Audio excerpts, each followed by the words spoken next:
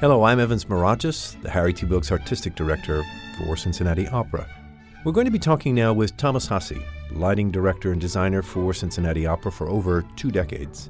And Thomas is going to be sharing with us how he got into this profession, some of the unique aspects of how he illuminates both the stage and the drama itself, and how he started an amazing tradition at Cincinnati Opera.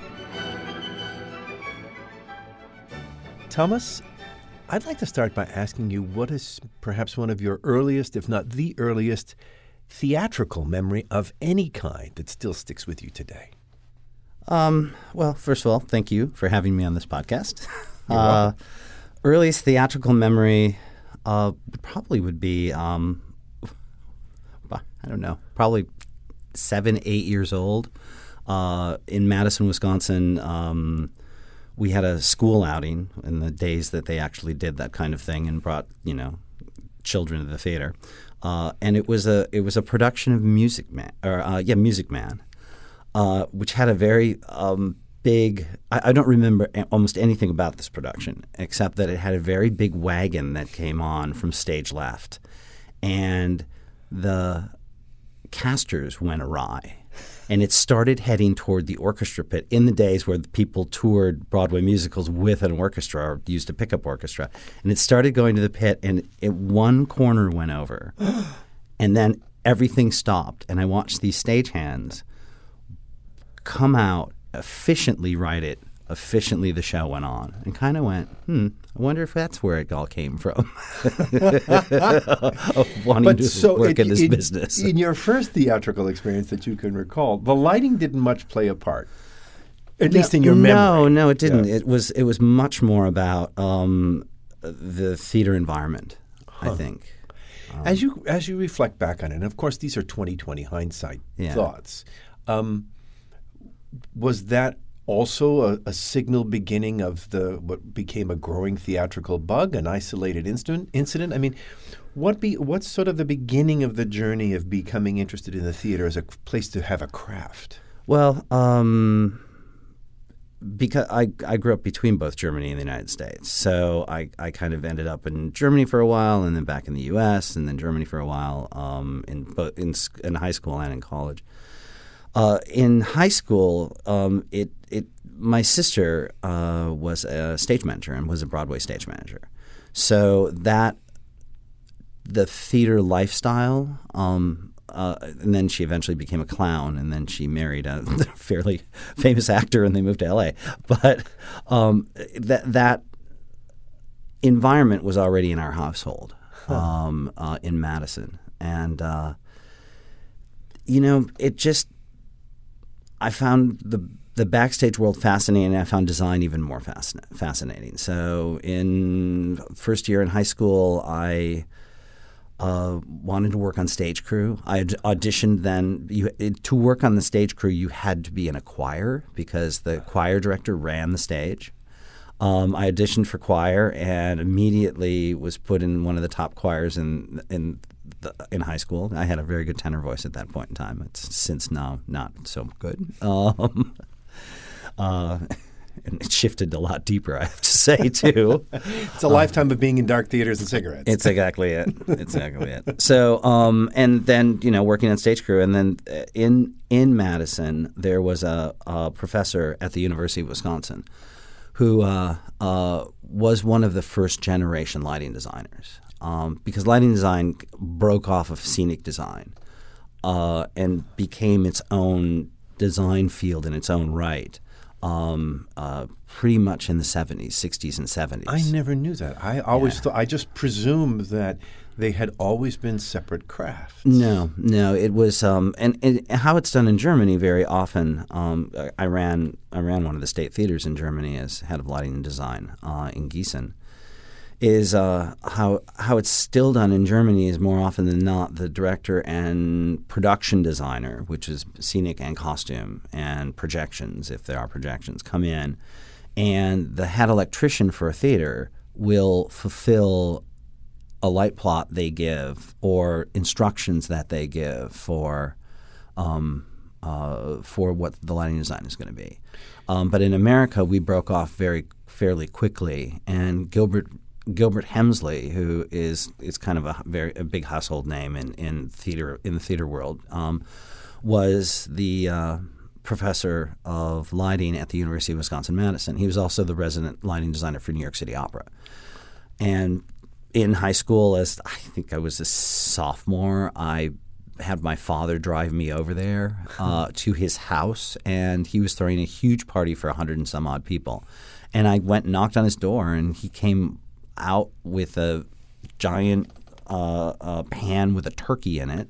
And he looked at me and he goes, "Who are you?" And I went, "My name's Thomas Hussey, and I want to be a lighting designer." And he just died laughing and kind of took me under his wing. So, which turkey wing did he take you under? Yeah, as it were. Yeah. You said something because one of the things I love about these conversations is we learn as listeners a lot of the backstage theater lingo. And so you mentioned the phrase lighting plot.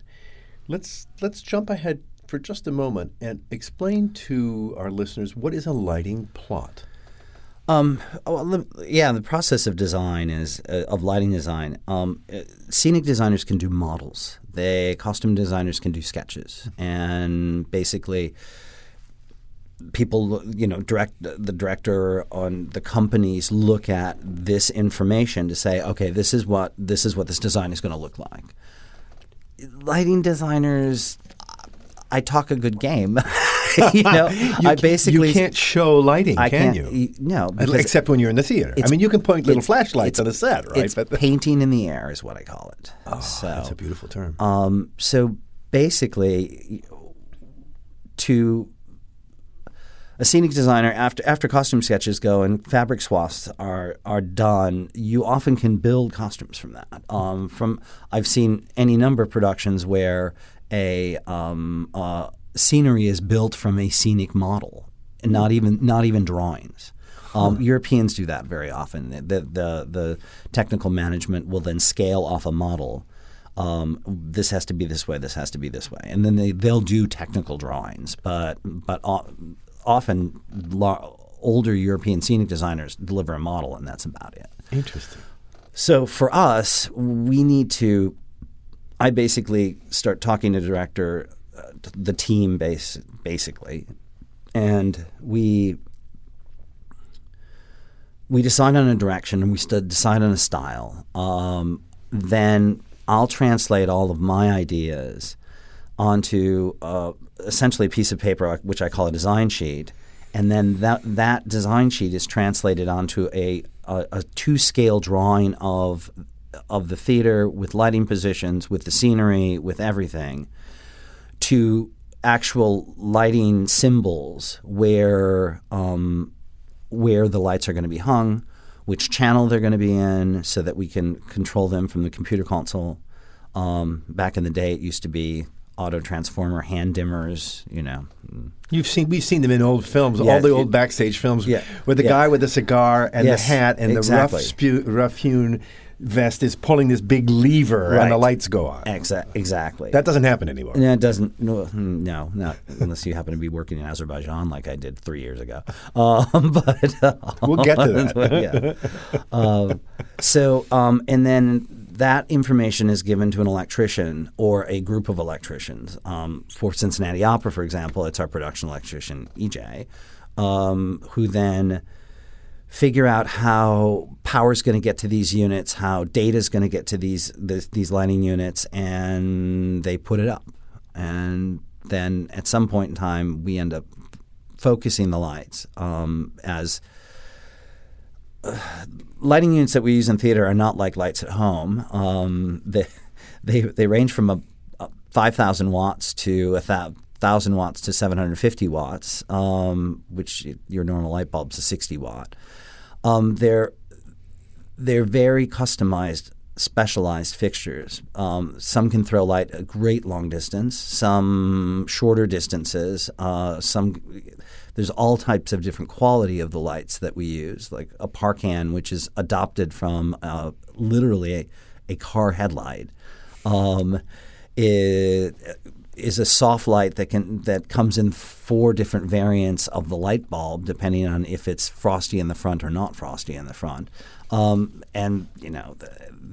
There's enormous variety of stage lighting fixtures. And now with the advent of LEDs and the use of more and more moving lights, which are programmable units that we can program from the lighting computer to point in different ways and to soften and all that kind of thing. So I think it would be fascinating to trace backwards from the face of a performer at a certain moment, if we can, the path back to the source, meaning the electricity of a light. So a light, once it is shining, it shines on a performer. And let's give us a term of a light that would be used to illuminate a singer's face when they're standing still. One particular style of light. That would probably be some kind of a profile unit that we use. So the profile unit is focused. It's hanging in the air, or it's on a pipe at a certain point in the theater. Right. Its cable goes where? Its cable goes, it gets plugged into a circuit, which is either nearby or not nearby. So it's either got a long cable that goes to this circuit. In almost any theater of size, like, for example, the renovation of Music Hall, that our new building will have probably 1,500 of these circuits. Wow. Each of them are 20 amp, so it means that you can put 2,000 watts on a circuit. Now, to put it in perspective, at home, on my fuse box, as it were, or my circuit breaker, an average household circuit is around 20 amps. Is 15 to 20 amps. 15 to 20 amps. Exactly. But that controls the entire kitchen. Yeah, exactly right. So you're talking about an enormous amount of electrical energy being harnessed to light a stage. Right. And we're talking about one light that goes into a circuit, and then that circuit goes where? That circuit goes probably down a fixed path raceway with a lot of other circuits.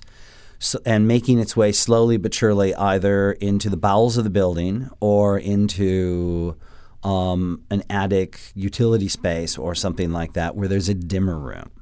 And these dimmers, it's hardwired into these dimmers. Some places actually have a patch bay where you can patch whichever. So you have a circuit number. So let's say that's circuit. I'm just going to say it's circuit number 10, right? It goes all the way back. That becomes a dimmer number 10. Mm-hmm.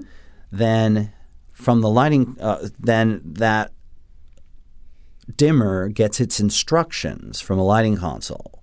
So there is data that is telling that there's a data line that goes into this dimmer to tell it to go to full, to 50, to 20. Right. Percentage-wise. Of illumination, right. That from the dimmer that there is then a data cable or a trunk of data cables that head back that go into a console. And any one particular light fixture that at that particular moment is shining on the face of this performer performs multiple functions throughout an evening. In other words, I think that the supposition that some people have is that the lighting, there are two things. One, that you just light the stage. Right. And people move around on the stage and they're either in the light or out of the light. Yes. And the other extreme is, well, there's got to be a light for everything that everybody does, which would mean you have to have thousands of lights hanging from the ceiling. Right. So is part of your craft, as it were, taking this assemblage of lights that you've hung from the ceiling and put on bars and whatnot, and by making subtle adjustments in the way you deploy them, that's how you get your versatility. In other words, you have a certain number of lights that are there always throughout the show, and you use them differently from scene to scene. Right. Karajan once said, lighting design is the closest thing to composing a symphony in terms of design. Wow. Because it is, you're taking elements, individual notes, if you will. Lights. And you are combining them in different ways continuously over 2 to 3 hours. And you're using them on and off, as it were, in different strengths. So at one particular moment, this light fixture may be 100%. Right. And then 7 seconds later, it may be at only half of its Right. original strength because it is being combined with another light at a greater Exactly. intensity, Exactly. shining on maybe the same area or illuminating Yes. a fringe of that area. Right. So it is painting in the sky. It is. It very much So is. how did you begin to learn this craft? So Did you go to a special voodoo camp or something like that? Going back to Gilbert Hemsley and the University of Wisconsin-Madison, I said, I want to be a lighting designer. He said, okay, great, but you're not going to go to school for that. You're going to go to school for something else like history or art or literature or anything like that. So because it all comes down to when you start the conversation with the director and the production designers, the other designers, that if the idea is wrong, the lighting's never going to be right. So it's very much about I need to be able to have an idea what was Mexico like in 1925. In 1925, in terms of how dangerous that light is, how the streets and what were they like, and and being able to also then go with emotional intent, and more often than not, I'm a fairly strong collaborator, so the lighting infuses itself as another character in whatever piece I'm lighting. So to learn that, basically, I have a degree in history. I have another degree in literature, and I have what would be considered a master's in aesthetics from the Institute of Theater and Design in Cologne. I just kind of started doing lighting and picked it up. And a fascinating thing you've just touched on for me is that it's something that I once heard in a radio interview with the famous Polish-born pianist Arthur Rubinstein, who was asked by an interviewer the typical question about advice for young pianists. What should I study? And Rubinstein's answer was, go to museums, walk in the park, practice only as much as you have to, fall in love, read great literature, travel the world. His comment is similar to what you've just articulated. In order to be good at any of these crafts where so many arts intersect, the more you know, the more you know in anything. Exactly. So, for example, if you've got a show where it's set in the 18th century and it's in the court of one of the Louis, as it were, and everybody's wearing costuming that reflects that time, as opposed to our 1930s Bohème with costumes that are different, you light those shows differently, don't you? Oh, yeah. Yeah. I mean, it's very interesting because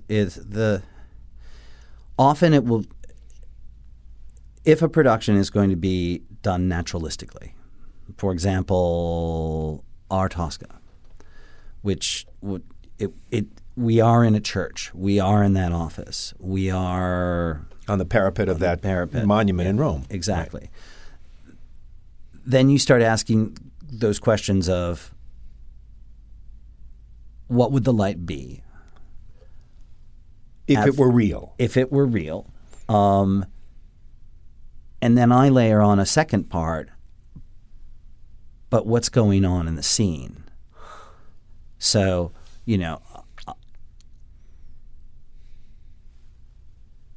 that office in Tosca, that bitey light that's coming in through the window is reflecting what's going on in the scene. Had it been actual moonlight in Rome at that period of time, probably would have looked different. Softer? Yes. Less intense? Exactly. So you're talking about something that I think I've known intuitively, but you articulated so beautifully, that lighting for theatrical production is really a combination of a couple of things. One, to create an atmosphere that lends a sense of reality, if that's what the production demands.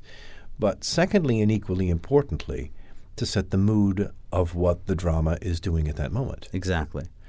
There's a beautiful example of that for me in our current production that you've lit of La Bohème, which is in the first act when the lights go out. And it is supposedly the electrical light in the apartment, and it goes out, and Rodolfo and Mimi in their first encounter are seeing each other by candlelight. But it isn't candlelight, is it? It's you creating the sense of a room in which the lights have gone out and which is only lit by candlelight. Correct. But there's still electrical light in that room. Yes. Yeah. But then comes a moment, which I found fantastic, where Mimi sits on the chair and the mood changes because, of course, their love story is beginning to develop. And all of a sudden, in a room that was dark, supposedly, with only candlelight, the moon begins to shine. Right. On her face. Exactly. So that, for me, is that wonderful combination that you talk about of your lighting does two things. It suggests the real, in quotation marks, atmosphere, but then your next responsibility is to illuminate the drama. Right. Yeah, if you study lighting design, because of course I wasn't allowed to do that when I went to the University of Wisconsin-Madison, but I actually took every lighting course possible just because I wanted to, kind of night school. There's a theory behind stage lighting design's primary function is to illuminate everyone. It is to focus the action. Third is then evoke mood. My theory about it is if I'm doing my job and I'm telling the story, because I have to tell the story lighting-wise, it's all about storytelling, and I think that's from an early age where I got interested in this is storytelling. Mm-hmm. You know, if I'm doing my job and helping tell the story, I will probably most likely naturally illuminate.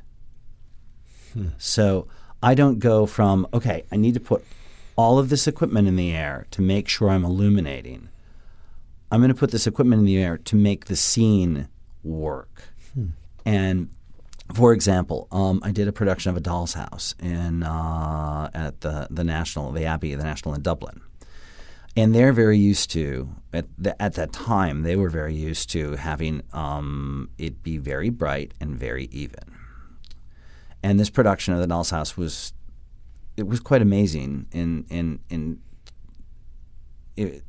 its concept. The director was Lazare Martin, who was running the State Theatre in Budapest at the time.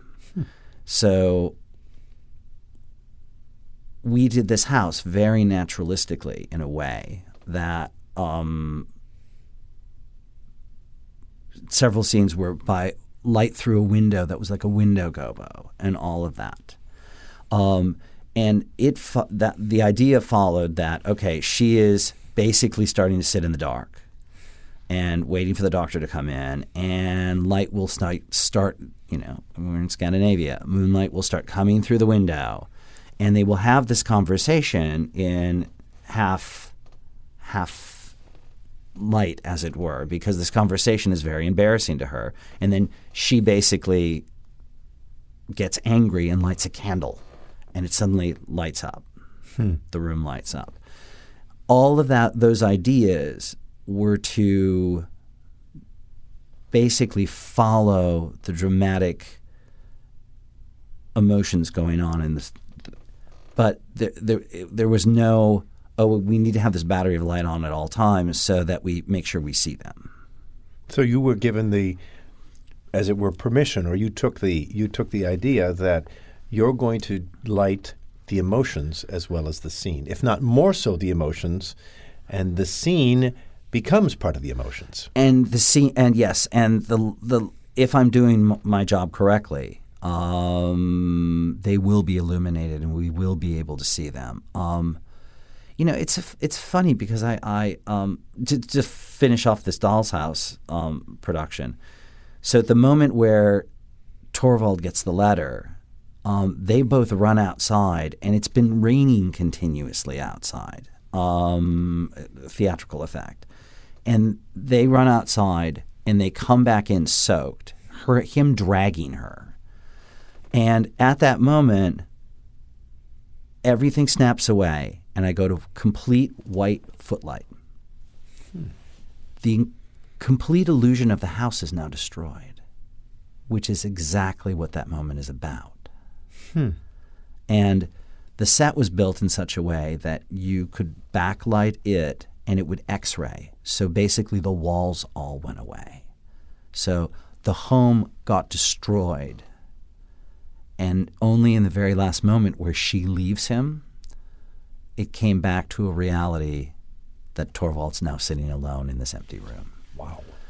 And so, that is done with the lighting. Completely. There was no other scene change that happened there. So, yeah. You've dropped a couple of hints, even in this short part of our conversation, that a show you lit in Azerbaijan, and you were at the Abbey Theatre in Dublin. We know you here in Cincinnati, but your work takes you lots of places. What are some of the more interesting places in which you've done your work? So kind of catching up the back part of the after education, I ended up going in Bonn and working for a political group that wasn't popular, and I spent a couple of years doing that. And basically, to make a living, I was doing lighting design. Strangely enough, there are two places that you can work in the world illegally that I've discovered. One is a restaurant. The other cash is business. The other is theater takes in its own kind. Interesting. Yeah. So I then came back to the United States as the demonstrations and everything were fading and everything, and decided that I was going to apply for a Fulbright grant, and there was no lighting design Fulbright grant. So I wrote the lighting design Fulbright grant, submitted it to the Fulbright committee. It got approved. Then I applied for that Fulbright grant and got it. So lighting designers ever since have thanked you. I hope. Yeah. No, it was scenic design and costume design, but there was nothing for lighting design. And this was back in the day where you used a typewriter to do proposals. So that proposal, I think, was 600 pages of length and stuff. So I pioneered that lighting Fulbright grant, and because in Germany you can't study lighting design. Period. You can't. You can study. You can't study. There are no working theaters in a German university. If you get a theater degree, you study about the people that are doing theater. If you want to learn how to do theater, you become an assistant director. You become you do a practicum, an internship, that kind of thing. So it's the old apprenticeship model. It's been around in Germany for hundreds of years. Well, lots of places, but Germany for hundreds of years. What's Wagner's Die Meistersingers if not about an apprentice? Exactly. So by pioneering that, I ended up at the Cologne Theater, State Theater. By walking in and saying, "Hey, I'm going to school in Cologne, and you don't need to pay me, but I'll just be a apprentice." And they were like, "Awesome!" And I did the same. I did the same thing at West German Radio and TV, which is now how the Fulbright grant is actually structured. That you need to have two apprenticeships and be at a university.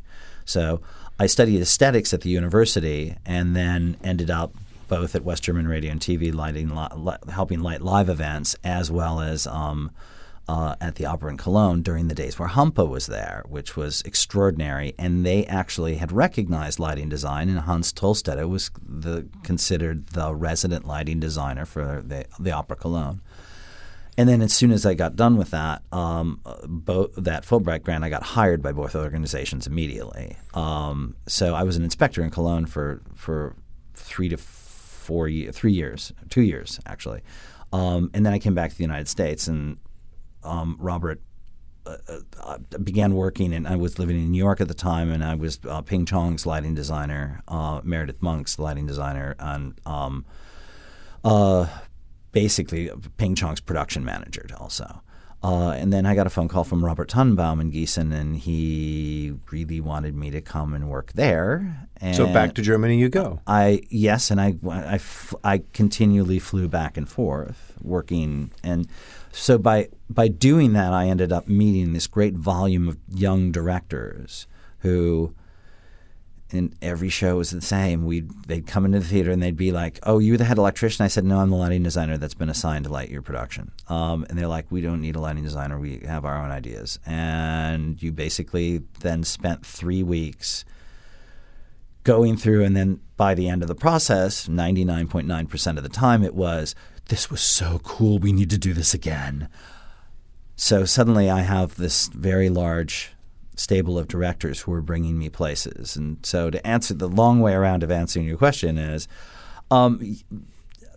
Azerbaijan, yeah. I did a ballet in the desert, open air up against the Gobistan Mountains called The Shadow of Gobistan. But I've talked to you. I've been trying to think in my head as we've been talking. I know I've had a conversation with you in most of the Scandinavian countries. Yes. Of course, England, Germany, and France. I don't think I've talked to you in Asia yet, but it'll probably happen if it hasn't happened already. Yeah, Japan. I used to be in Japan quite a bit. So the life of a lighting designer can be very peripatetic. Yeah. It can be. It can be. I've got senior status on 2 airlines. So. And so, although you're just now at the high noon of your career, have there been a couple of really high points in no matter what the genre, theater or opera or festivals? A couple of things you say. If someone asks me what are my 2 or 3 top experiences as a lighting designer, a couple of them would be what for you? The world premiere of Waiting for the Barbarians by Philip Glass. In Essen? No. Yeah, that was in Erfurt. Erfurt, Germany. Right. That was pretty amazing. That production was pretty amazing. Company, as we did it at the Playhouse in the Park, the John Doyle Company, not the Broadway move because that was all then about commercial stuff. But here it was really creating something so unique and different. I remember sitting in that theater on opening night up on the hill and being blown away by the storytelling of your lighting. Yeah. And, of course, that was a production, as you said, that went on to Broadway and birthed a couple of stars who are working pretty regularly in theater and in film nowadays. Yeah. So the Philip Glass opera, which I saw in Erfurt, what was special about it for you? For your craft? It was I felt like for me it was one of the first times that I was working with George Siepen, who did the production design for the show. Just did the scenic design. Hank Gittel did the costumes. But I was working at a level that the complication level was so high. Getting light behind scrims and lighting these scrims to be able to snap back and forth too. I just felt like we so told the story in such a dynamic way. It was not for the faint of heart. That technical process wasn't for the faint of heart because nobody knew if this was gonna work or not. Mm-hmm. Painted RP screen that you would light from the back to invoke an image with a scrim in front of it that had a different image on it that you lit from the front to invoke that. And if it didn't work, we didn't have a show. So some of your craft and art is about layers too, just like a painter. I Yeah. mean, the painting analogy just keeps coming back and back. Yeah, no, it's all about layers. It's, side light but let's layer this in and then this in. And then, of course, the stage has depth and there are different there are different objects on the stage that also need paint, that need lighting treatment. And then there's possibly a background that also needs a lighting treatment. I mean, like Frida is a perfect example of this. I mean, you have this incredible story through 230 cues being told in the downstage area and on the platforms, but all of those different objects, which are paintings, they're bits of her painting, all need a painterly touch. So, yeah. So the peripatetic lighting designer must put his suitcase down from time to time. What's home these days? Yeah, that's an interesting question. I 3 years ago decided that I was tired of sleeping in a crappy apartment at the Playhouse. No offense, but it was an apartment that I would rent to be here for 3.5 months a year, and so I bought a small condo in Cincinnati. So Cincinnati is home. Yes, I mean I still have an office, and I still actually have a living space in Chicago, where my personal services corporation is.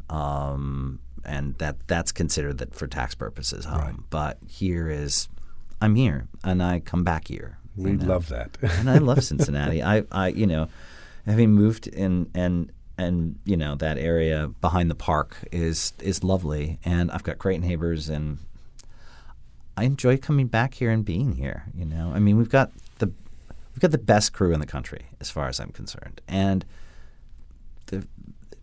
I've made a lot of friends in the city. Yeah, it's clear. Yeah. When you come to our art form, because I know you also do plays as well, what are the kinds of scenes in opera that are most challenging for a lighting designer? It's like the triumphal scene in Aida, a particular challenge, more so than the second act of Tosca, that's just a smaller room. What's hard? What is challenging is if the rest of the design is problematic, if the scenic design or the costume design is problematic. I'm up for almost any challenge. For example, I'm doing the Demon in Barcelona, and then Bordeaux. The Rubinstein opera, the yeah, Demon? Yeah. Okay. And then Bordeaux Festival, and it's going to Nuremberg and Berlin and Moscow. That is essentially a tunnel that goes back with a giant orb capping the tunnel upstage, which is a giant projection screen. Whoa. And a circular projection screen. And it flies in and out. It moves up and down stage. It does all of this. And basically lighting people in the tunnel and dramatically lighting the people in the tunnel and not blowing out the projections with light, because stage light can still blow out any kind of projection. Right. One lighting unit get turned on at a screen, and you're never going to see the image of the projection ever. goes away. Yeah. Right. That's not hard. It's challenging. It's now we've cut holes in this tunnel from above so that look like basic windows of some kind, or where I can get beams of light to come into it. Mm-hmm. If we had not done that, that would be hard, because then when I'm not given the tools to be able to, when I'm not given the brushes to paint, that's the problem. But there's not any particular scene that there's some that are more difficult than others if the scene is not being directed specifically. Mm-hmm. Sure. If people are just wandering around the stage for no good reason.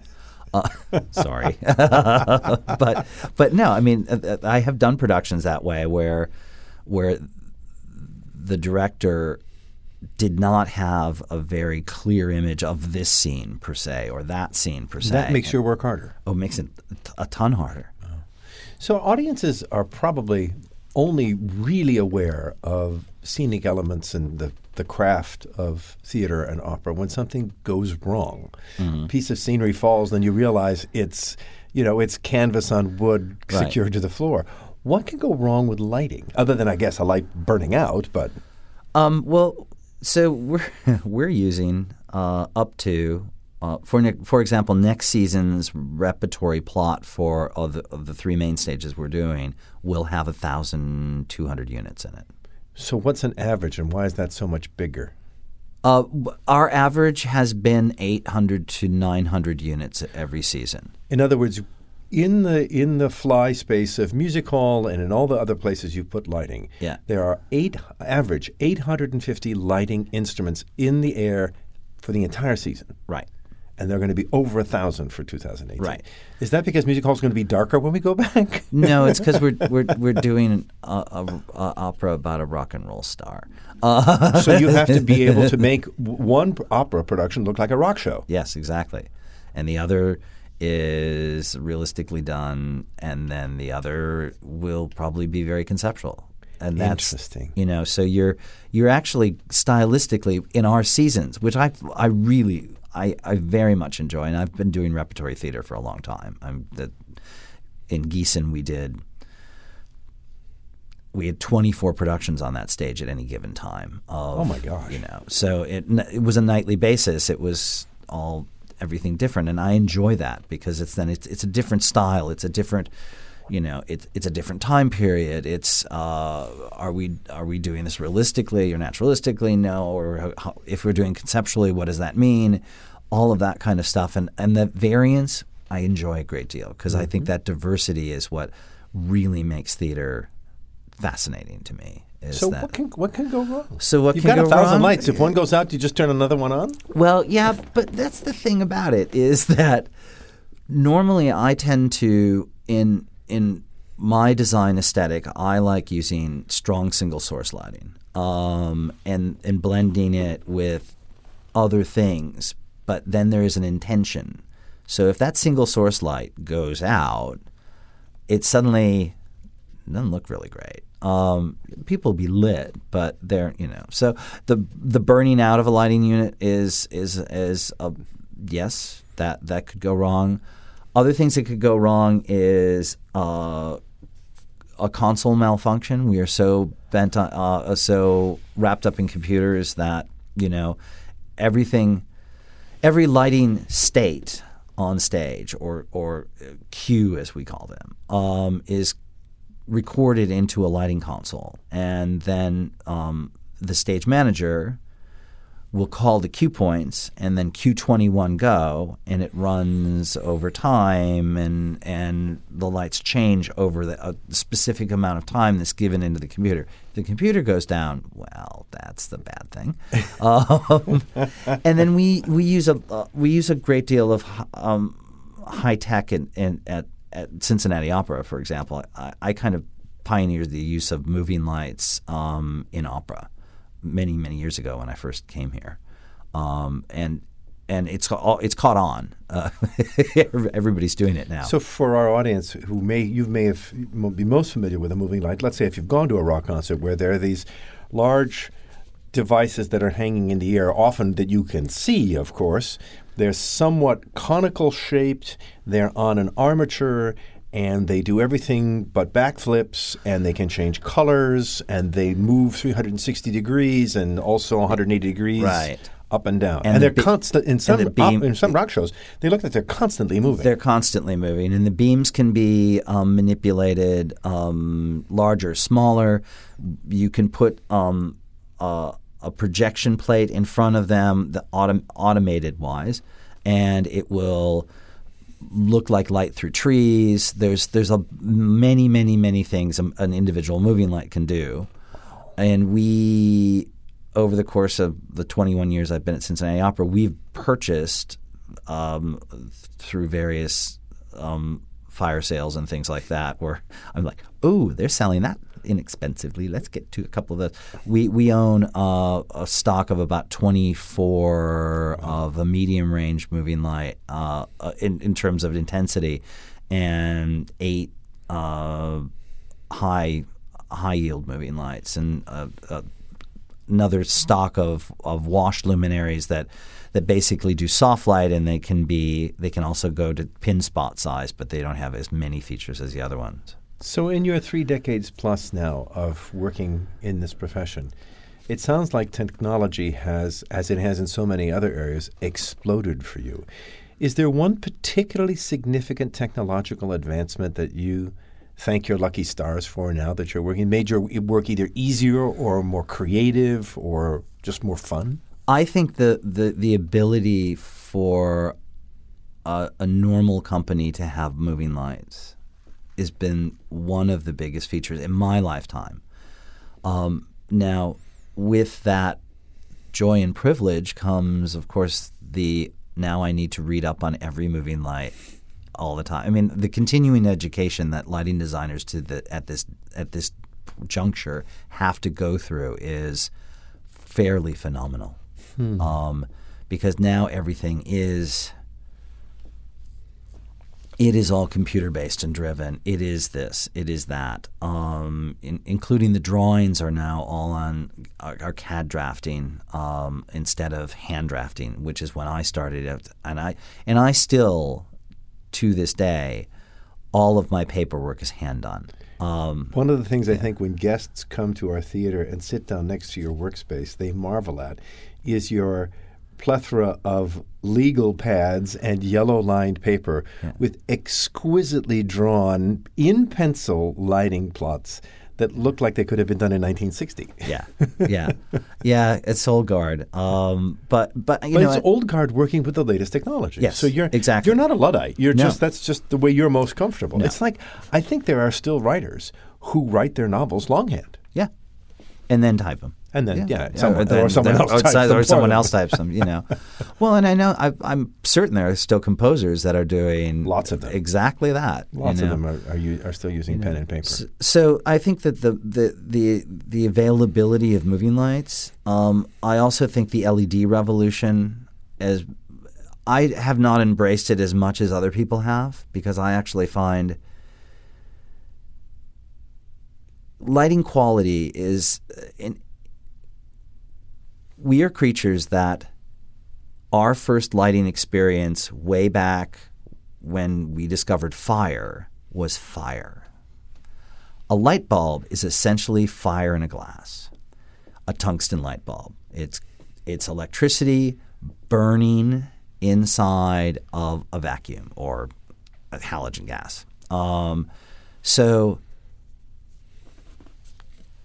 then you get into discharge lamps like fluorescence and what's in a moving light, which is an HMI bulb or an HID bulb, which are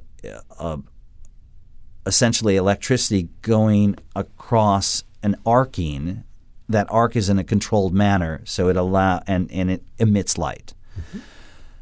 You get to LED. So all of those, both the discharge lamps and your regular incandescent lamp that slowly but surely we're going away from because of the power consumption, they have a spectrum of light. Mm-hmm. So a tungsten lamp has a full spectrum of light. HMI lamps, not as much because they tend to burn whiter. So the warm tones are harder to get out of them in terms of filter. When you get to an LED, you get a single spectrum of light. It's a light-emitting diode. Yes. And that diode is either red, blue, green, amber.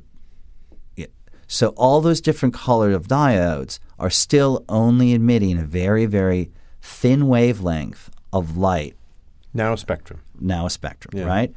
So when you start using LEDs to light performers, the face, it's hard to get that to look like a natural light. It's hard to get that to look like sunlight or moonlight. Well, it's easier for moonlight because the LEDs love blue. And all LED lighting units, the lighting fixtures that are now coming out for almost to replace almost anything, they tend to shift purple, they tend to shift blue. So next, for example, Music Hall is getting a great many of these LED fixtures, basically because that's the wave of the future. Next week, we're setting up a little kind of lab in the Aronoff because I have some time because we're now waiting to go and put Magic Flute in.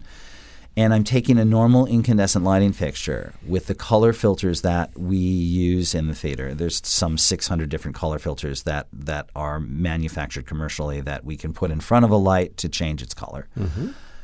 Against an LED fixture and putting the color filter in front of the incandescent fixture, then trying to match it with the LED fixtures so that we have a library of colors we can call upon when we get back to music hall. Interesting. But so, I think the LED revolution is been for lighting design. It's been really, really, really been the next wave. It was first the moving light, and then now it's the LED. Yeah. You've worked on such a variety of operas and theatrical presentations and just plain presentations. Do you have a little bucket list of a couple of pieces you'd like to do before too long that that haven't come your way? I have a bucket list of productions that I've done only once. That is long time ago. That I would want to do again. I would love to do a Rake's Progress here. Huh. I would also love to do a Wozzeck again. I worked on a Wozzeck basically when I was in my 30s.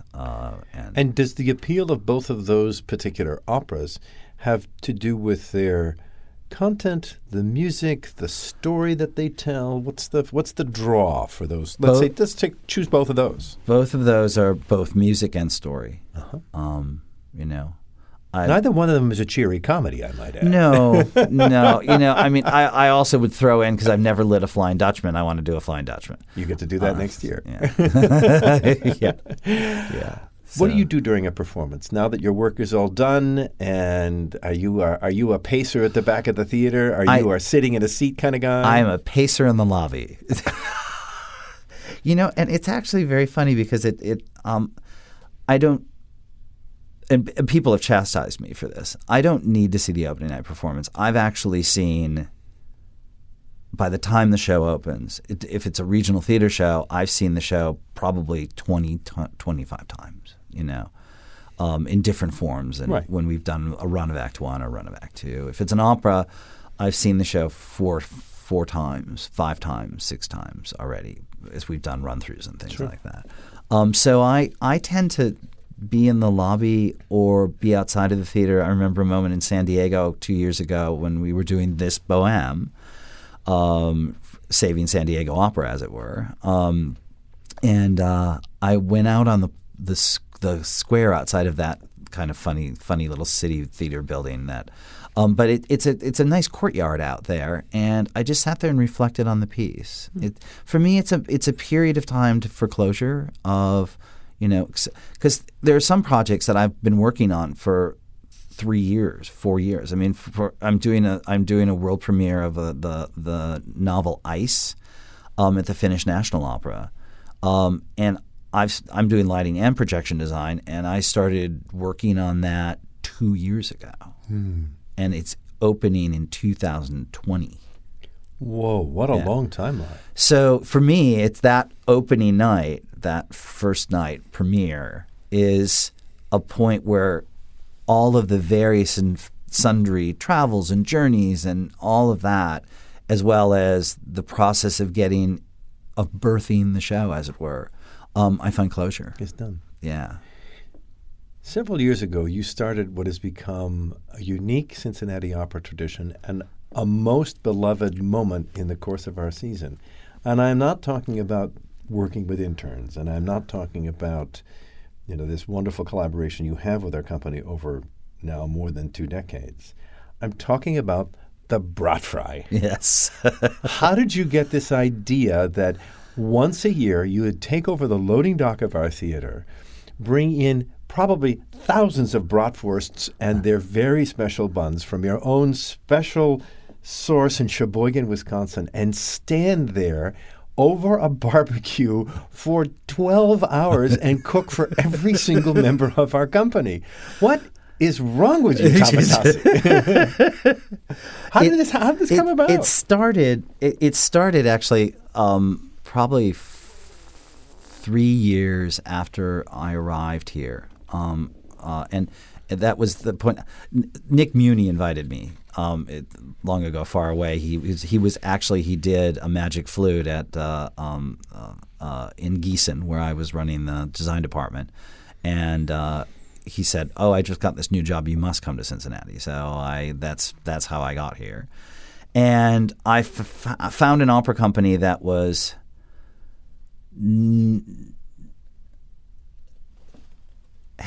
was steeped in a very, very powerful tradition of music, but needed to now take the next level in terms of Absolutely. design. Yep. So the early years were very tumultuous in terms of this is what we're doing stage lighting wise, and yes I know, and yes I know that's a very big backlight we're hanging over there, right? But it worked, and the reason why it worked is I had some very strong support from several members of our crew that we still have, that are to this day still here, and one of those was Gary Kidney. But the local, our crew, basically jumped on board and said, yes, we're gonna do this. There were some problems sometimes, but for the most part, we're gonna do this, and we're gonna go along on this journey. So about 3 years in, I kind of went, I really want to thank them. So I ordered some brats from Miesfeld. At that point in time, it was 2 dozen brats and 2 dozen hard rolls, and I bought a couple of bags of chips, and we borrowed Gary's grill and on the music hall dock, and the guys chipped in for a little beer, and it was my thank you to them. And then it just kind of kept growing, and now we have the entire company, all Yeah. of our singers and all of our chorus and all of our staff and all of the production crew. Yeah. It's a wonderful. By the way, it's closed to the public. This is just a family affair, but it's a wonderful, generous gesture, Thomas. Well, and I find, and as it's grown, and I find myself, like this morning, we're actually calling Miesfeld and that's Putting in your order, right? yeah, and we're up to like 34 dozen or something like that, And it's funny because the Miesfelds are old family friends of my parents. So, we call every year and they just kind of giggle, and, we send them a T-shirt at the end of the season, and they, yeah. Well, they are delicious, Thomas. They really are. Well, I find it, I'll be sitting at that grill and I'll turn around and I'll see one of our stars basically in shorts, sitting on a blanket somewhere, like in the loading dock of Music Hall. I mean, I remember when it was Denise Graves one year, was hanging out, sitting on this blanket, eating a brat, drinking a beer, next to Gary Kidney, our technical director, so what happens is everybody lets their hair down, and we're all part of a company, which I think is, in the opera world, we're wearing suits so often, and this is a point that we just. So it makes my heart warm, and I love it, and it's my gift to the crew and the company. So, well, I can't thank you enough for your time. But before we go, I always like to ask our guests pretty much the same questions, and don't think too much about the answer. Just they're sort of off the top of your head responses. Okay. What'd you have for breakfast? I haven't had breakfast yet. Fair enough. What books are you reading? If you have any time during the course of an opera company season. No, and I read so many scripts for work afterward, for the fall season and everything else. I'm rereading actually In the Garden of the Beasts, which is a great novel about Berlin, the ambassador to Berlin from America during the rise of the Nazis. Wow. Yeah. I'm sure you have almost no time to watch television, but if you do, is there a show or two that you watch? Sherlock. I love that. Good choice. I love that. And I'm currently watching, when I get a chance, the series The Bridge, which is a BBC co-production. You have a smartphone. Do you find an app or two in particular very useful in your day-to-day life? Next Flight, which is a great app. Of course. I'd say I'm not using any apps for work in terms of that, but Next Flight's pretty good. You talked about it a little bit earlier, but is there a course of study that was available to you in college that you would say now in retrospect, I wish I'd studied more of X in college? Physics. Huh. Physics just delights me. So, yeah, probably that. Do you have a favorite Cincinnati restaurant, watering hole tradition that you like? Arnold's. Oldest bar in Cincinnati. You bet. With Tiffany windows to boot. You bet. Tell me something that you believe is true that almost nobody agrees with you on. Something you firmly believe in that you think everybody else is just crazy. But it's the truth. Side light illuminates the face better than front light. Fair enough. Best career advice you've ever received? Go to a museum and look at the art. Do you have a travel tip for the folks listening to this, because you are such an inveterate traveler? Yes. Stick with one airline and get status on it. Because it's true. It just makes the experience tolerable. Yeah. Yeah. How do you deal with stress? I ride my bike. And you have a really cool bike here in Cincinnati. I ride my bike and just drive through parks, and it's that kind of thing. And years ago, I worked with a woman who was co-running the Public after Joe Papp died in New York, and she was married to a cancer researcher, and they were at a party, and somebody came up to him, and she was a director, and they said, okay, so let's say you're in the lab and you drop a test tube, and it's 3 years of work or whatever, right? And see, in theater, when something goes wrong, we say it isn't cancer research. And he said, oh, well, what I say is now that I'm married to Amelia, and we go to a lot of openings, and I now know her stress release and everything else. And I know you guys say, no, this isn't cancer research, just take it easy. And what I say in the lab is, well, at least Frank Rich wasn't reviewing me on this. Fair enough. So stress release is basically going, let's put it all into perspective. Exactly. Yeah. Exactly. I think you talked a little bit about it in our conversation, but could you cite a particularly important mentor in your professional life? There would be two. It'd be Gilbert Hemsley, and it would be Hans Tolstede that was running the State Theater in Cologne.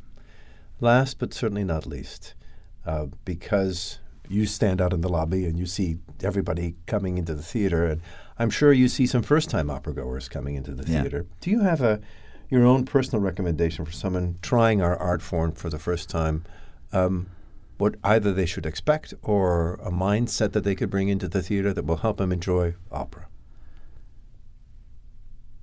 First of all, go into the theater and see opera. Because I think it's the threshold theory. The minute you cross a threshold, you're 10 times or 20 times more likely, if you've had a positive experience, the threshold that you've crossed, to cross that threshold again. Opera is not what the stereotype is of it. It is what I call it. It's the first rock video. Right? Well said. So I would not walk in with expectations, and I would go and walk in and just see what we're doing. And look at the lighting. Yeah, look at the lighting. Yeah. Thomas, thank you so much for your time and Very welcome. for illuminating our opera lives in more ways than one. Very well. Thank you. Thanks for listening.